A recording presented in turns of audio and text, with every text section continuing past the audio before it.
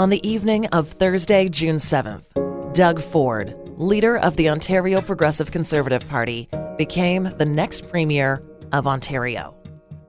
The election's been described as Canada's dirtiest political campaign in recent history. In a lot of ways, it seemed a little too familiar to the populist politics we saw in the 2016 U.S. presidential campaign.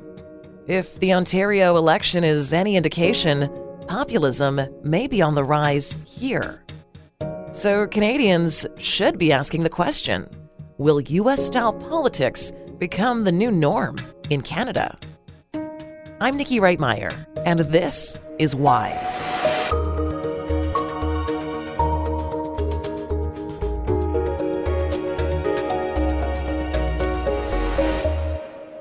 Breaking news, a major development tonight.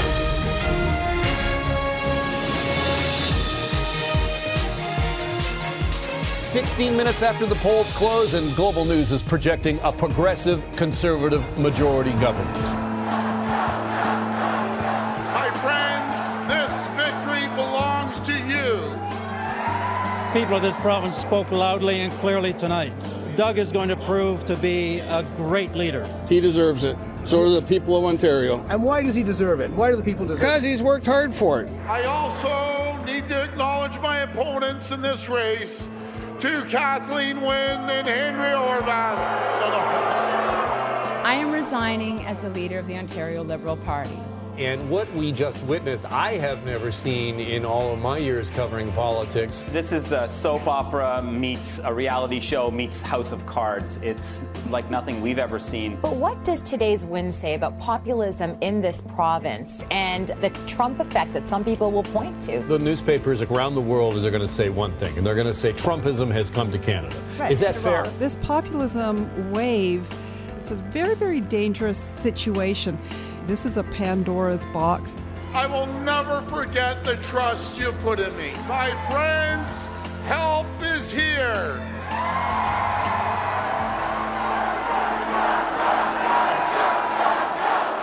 Let's talk about how we got here. I mean, Doug Ford got a majority government. How did we get here? I've got to be honest. As someone who's covered the last 5 provincial elections, I mean, this was the ugliest, dirtiest, nastiest campaign. It wasn't about policy. It was about hit after hit after hit. And that's what politics has come to today. Alex Pearson is a talk show host on Global News Radio 640 Toronto. Everyday people just want, a little bit of return on their investment. They're not asking for much. And so a guy like Doug Ford comes in, kind of shakes things up. We've got to get back to authenticity. That's what I want. Give me someone who's authentic. If you can't do it, tell me. We can't afford to do it, but I'm going to reduce your prices by X, Y, and Z. And you just don't get that. What you get is a bunch of politicians with talking points, very rehearsed, and I think that does a great disservice to people. Do I wish we were going to win the election? Of course. Of course I do. But that's not going to happen. They continue to push the same radical ideology that crippled Ontario under the Bob Rae government. I just want to ask people who have not made up their minds to imagine what Friday might look like with Doug Ford at the helm.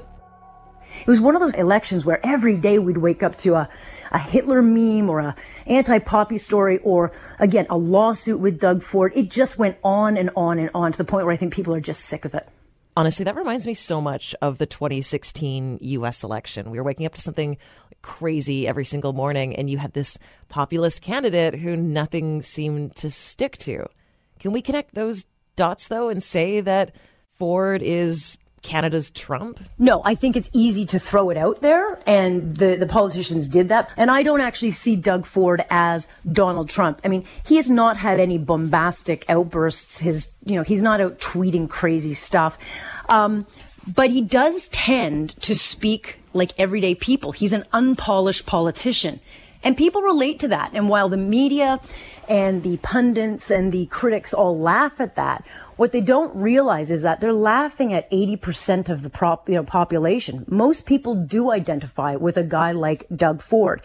The one thing I will say is the Doug Ford that we see today is not the same as the Doug Ford that was in office with his brother when you had all of that crazy, bullying and running around and the bombastic behavior. He has really kind of mellowed. Toronto has never seen a politician quite like Ford before. Rob Ford admitted to smoking crack cocaine. Mr. Mayor, do you smoke crack cocaine? Yes, I have smoked crack cocaine. Probably in one of my drunken stupors, probably. Yes, Mayor Rob Ford is battling a very rare form of cancer. The diagnosis is a malignant liposarcoma. I just want to acknowledge what I think people are seeing on their social media, that Rob Ford has died. And I just want For Rob Ford's supporters, it is clear the controversies, the scandals, never mattered one bit. Rob Ford put Toronto on the map. In a good way, though? Controversial We were the butt of jokes for a long time. I know my dad is in a better place now. And he's the mayor of heaven now. And I know that my brother Rob is looking down from heaven. I tell you, I'm just getting chills talking about him right now. His brother's death has affected him greatly. If you talk to him privately, it will bring him to tears just to even think about it. But he and I had a discussion. He said, I feel like for the first time I'm kind of on my own feet, carving out this new path for me. And you can tell that they have really, really, really managed him. And that's a problem for him because people like the Doug Ford. He's kind of like a Don Cherry. You don't want to clean up Don Cherry because that's what people like about him. So if Doug Ford gets too polished, he loses that authenticity that I was talking about. People will turn on him. From what you're saying, I'm getting this impression that Doug Ford is the exact opposite of the person who was premier, his predecessor, Kathleen Wynne. Well, Kathleen Wynne is enemy number one now to the people of Ontario because, plain and simply, her government disconnected to the people of Ontario because she simply made life unaffordable. And it was something as simple as hydro, which you need and you can't live without. But about a year ago, people started getting bills that used to be $100 and all of a sudden they were $1,000. And so we started hearing stories like every day, people losing their businesses, people losing their homes. And it became very clear that after 15 years, the policies of this government had really started to hurt the people of Ontario, who essentially felt that this government was not listening. Because all you hear from this government is how great the economy is and how great the job creation is. And it kept going on. And everyone is saying, well, why isn't my life getting easier? So Kathleen Wynne, as much as she adopted a lot of the stuff that she wears, she's part of that government for 15 years, and people have just said enough. Alex, just so I'm clear, in this case, if Doug Ford is the anti-elitist, that makes Kathleen Wynne the elitist. Yes, I know that term is thrown around a lot. But yeah, because the center of the universe, as we call it, in Toronto, things kind of just go along. Everyone does really well in Toronto, as hard as it is to make ends meet in this city. But when you go outside of Toronto, there's a whole swath, a huge population that say, but what about us? How come we don't have a voice? And they look to Toronto and they look to Queen's Park and they look to people like Kathleen Wynne and say, you guys are doing great and we're not. And really, Ontario for the last 15 years has just kind of become a big finger wagging from the provincial government. They tell you how you're going to live your life, how much it's going to cost, and people are sick of it. We've set course on major game-changing initiatives. On transit and transportation on and pensions, other infrastructure. On our fiscal health and sustainability. On our fair and equal society. The majority mandate we earned together Every one of the things we're doing goes back to the biggest thing of all, growing the economy and creating good jobs for the people of Ontario. There have been comparisons made between Donald Trump and Doug Ford all throughout this campaign. Do you think that those are fair comparisons? From the outset, the premier had said, Doug Ford is a bully, just like Donald Trump. I mean, I've talked about this a lot. If you don't want Trump politics, then don't bring it here. Doug Ford sounds like Donald Trump, and that's because he is like Donald Trump. Do you want America to be ruled by the corrupt political class? Friends, do you want to defeat the Liberals? We will win this historic election. Together, we will defeat Kathleen Wynne. Together, we will make America great again. Thank you. He believes in a brand of politics that traffics in smears and lies. He'll say anything about anyone at any time. And we need to be better at that. And that means we have to hold our politicians to account of not making it all about the political hits, as I was discussing. But, Doug ran on very simple policies: lower taxes, beer in the corner store, things that people can relate to. People can't relate to, I will bring in the Green Energy Act and bring in subsidization of what, they can't understand those kind of policies. But what they do remember is, hey, that guy's going to lower my taxes. So do you feel the Ontario campaign is an indicator that U.S.-style politics could become the new norm in Canada? No, we are just not the same country. We just don't behave the same. And I think what you're going to see very quickly is just you'll have dedicated reporters who will follow him around just like they do with Donald Trump, trying to find those problems and then, ballooning them up. There's not a day that we are not hearing about Donald Trump. It's so easy to vilify him. Doug Ford's not nearly like that. But again, he's going to have to be careful. He's going to have to be very measured, and he's going to have to deliver, because if he doesn't deliver and if he doesn't make him somewhat accessible to the media, he will find himself like Donald Trump, where it's us versus them. And Ontario does not need that right now. It's just been a crazy, crazy ride.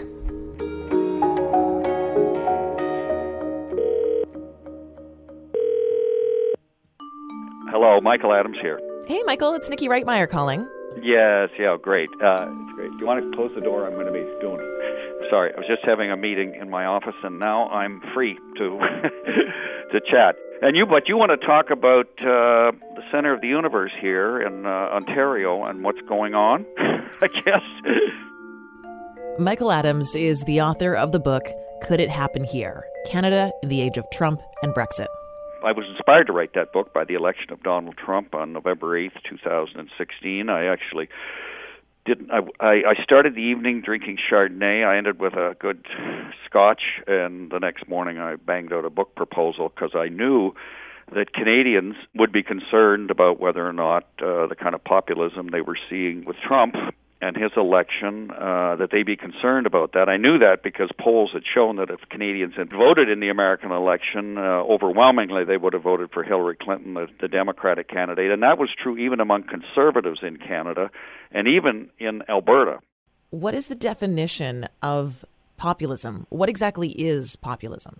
I think populism is a reaction against what is seen as elite policies that seem to be appealing to higher income, better educated people, and where there's kind of a backlash against the smart people, the people in, Toronto, Montreal, Ottawa, and so on, or even in cities who are progressive, who are always looking at more government, more taxes. There is a backlash against that among people who I think feel that they're left behind or who are not benefiting from an activist state. And so you get this kind of movement. But I don't think we're going to get the kind of populism we're seeing in the United States and Europe, where the populism is going to be anti-minorities, anti-immigrant, anti-refugees.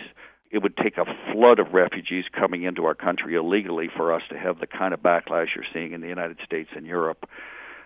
So I think that populism of people feeling they've been left behind, you will see it in Canada, but of course we have fewer people now who feel that they've been left behind.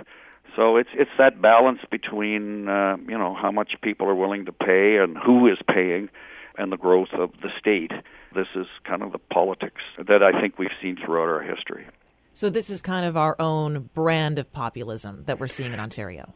Yeah, I think we are. And we're also seeing a populism of the left in the New Democrats. I mean, this is kind of unique. I mean, there is almost an equal proportion of a kind of a populism on the left. And, of course, we have that tradition in Canada that never happened in the United States.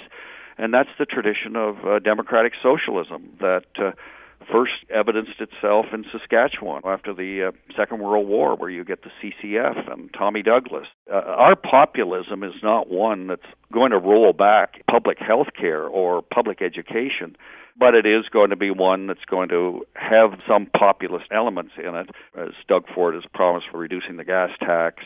He's going to give us beer and wine in the corner store. So there are elements in it that are populist. And then the populism of the left, of course, is expanding the social welfare state. And you've got the NDP promising pharmacare, promising dental care. These are all things that a large number of Ontarians want to have happen. So we're seeing both kinds of populism here in Ontario, but the kind of thing we're seeing here in Ontario is not at all like we're seeing in Europe and the United States. The Conservatives are engaged in a classical anti-elitist, anti-government backlash against liberal rule. In terms of anti-elitism, I mean, that is, of course, we're such an elitist country that the backlash is going to be anti-elitist. So that's what we're seeing here in Ontario. We're certainly not seeing any xenophobia. In fact, I think Doug Ford's doing a pretty good job in appealing to immigrants and second-generation people here, minorities. So I think it's very much in a Canadian tradition rather than us being a footnote to what's going on in the United States or Europe. So, well, he's not xenophobic like what we're arguably seeing with other populist leaders around the world. Doug Ford can still be defined, though, as a populist politician. Yeah, to a T, I think. He speaks that way. He talks about, the elites. I don't know whether he ever went to college or university, so he's kind of got, half of us go to college or university, half of us don't go. And maybe as time goes on and a premium is placed on having a college or university education, other people who don't are kind of feeling maybe left behind and are kind of worried about their futures and will they be forgotten. And I think he is kind of representing a lot of people who are feeling left behind by the knowledge economy, by an economy that's putting greater emphasis on education in the STEM subjects, science, technology, engineering, mathematics, and so on. So there is that kind of a backlash. There's probably also a bit of a backlash against unions. We have, nearly a third of our workforce is unionized. A lot of them are in the public sector. And so there's going to be those who aren't in unions maybe are going to think they are privileged and they can hold us all to ransom. So there's going to be, a little bit of backlash against that, and he can kind of represent that. Beer and wine in the corner store, $1 beer, and they're reducing the gas tax. These are the kinds of things that a populist leader would promise. His style may be something that people don't like, or at least some people don't like. Is it going to look very much like Mike Harris or like Ralph Klein in Alberta? I would suspect that's the kind of government we're going to get, and it's going to be within the normal range of the kinds of governments that we get in this country. So it sounds like you're saying that populism is by no means new to Canada, but it is a global trend. Do you think then that we could see more populist politicians across Canada in future elections, not just Ontario? It could if we see a increase in unemployment, if there's a downturn in the economy, if government tax revenues are falling. We've always had populism in Canada. We've always had populist backlashes. We had the United Farmers of Alberta. We've had the Progressives in the 1920s, the CCF, then the NDP. We had the populism on the left, and then with the Reform Party and the Harper Conservatives populism on the right. And I could be talking about Quebec too. There was a populism there. So populism is actually not new to Canada. It's actually in our DNA. Just as elitism is in our DNA, anti-elitism, the backlash against the elites, the elite accommodation, all of that's been our history is part of our history.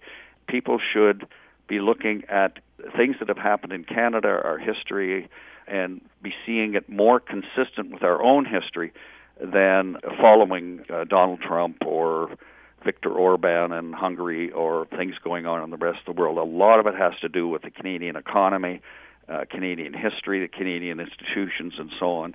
It's not unprecedented. It has happened a lot in our history right across the country. Michael, thank you so much. Okay, well, thank you, Nikki, and ask me maybe in a year, what do I think about Doug Ford's administration here in Ontario? He may surprise me. Who knows? This Is Why is produced by John O'Dowd and myself, Nikki Reitmeyer. Now you can get a hold of us through email, thisiswhy@globalnews.ca. And if you haven't already, you can subscribe through Apple Podcast, Google Play, or wherever you get your favorite podcasts. And if you enjoyed the This Is Why podcast, please take a minute to rate it on Apple Podcast or Google Play. Tell us what you think, and please tell a friend about the show as well. Thanks for listening, and I'll talk to you next Friday.